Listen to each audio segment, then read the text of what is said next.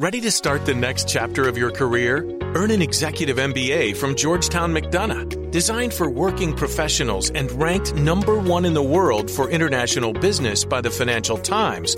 The program features 2 global residencies, mentorship opportunities, a vibrant campus community, and the access only Washington, D.C. can offer.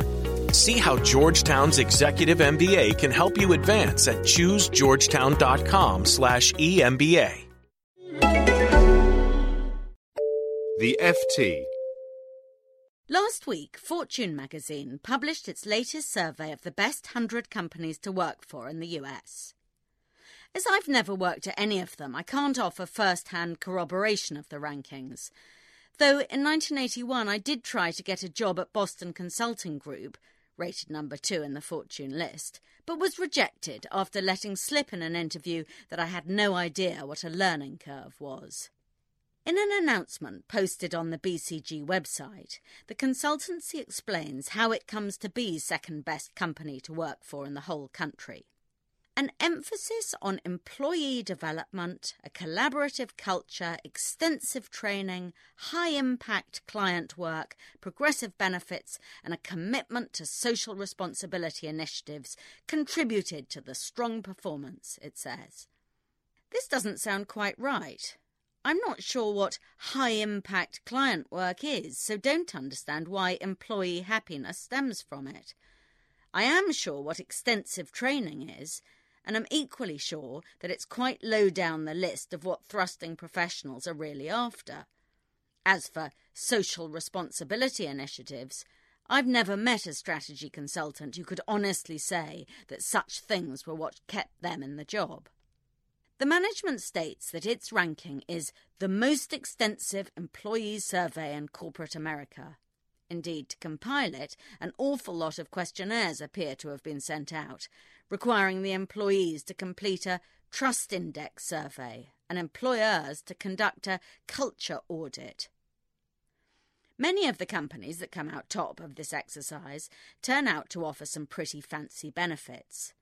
One company has a clinic that gives staff Botox in their lunch break. Another teaches its employees Zumba, a Latin-style dance exercise.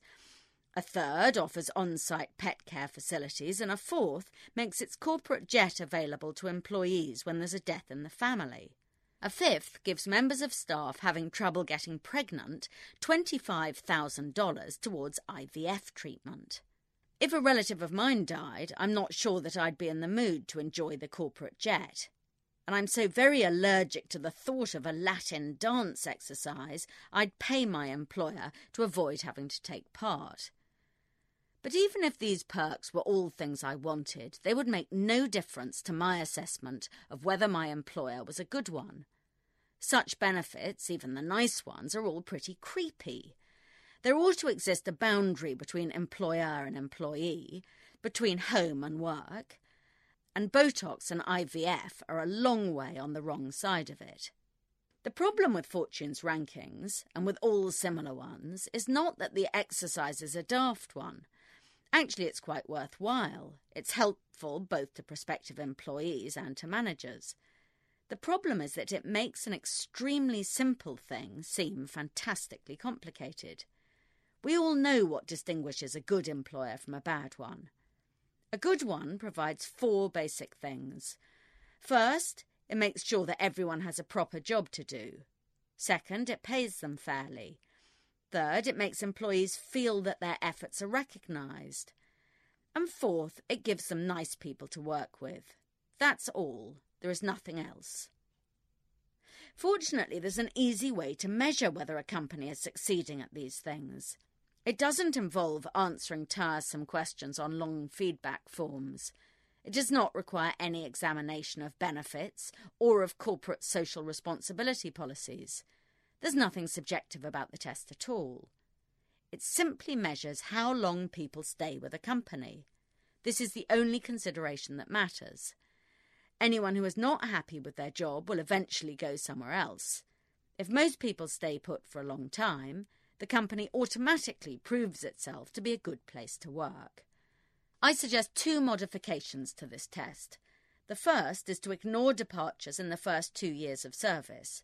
Sometimes people are hired who should not have been, and some people have ants in their pants and so move on quickly, however decent their employer. The other modification is to allow only for voluntary departures. Any company that responds to a dip in its business by firing its workers is not a good place to work. It therefore does not belong in any ranking, no matter how much Botox or Zuma it supplies to employees who are still on the payroll. For more downloads, go to ft.com/podcasts. Brought to you by Capital One, where you can open a savings account in about 5 minutes and earn 5 times the national average. Just imagine, 5 times more savings toward that overdue home edition, maybe even an addition on that addition. This is banking reimagined. What's in your wallet? Capital One, N.A. member FDIC.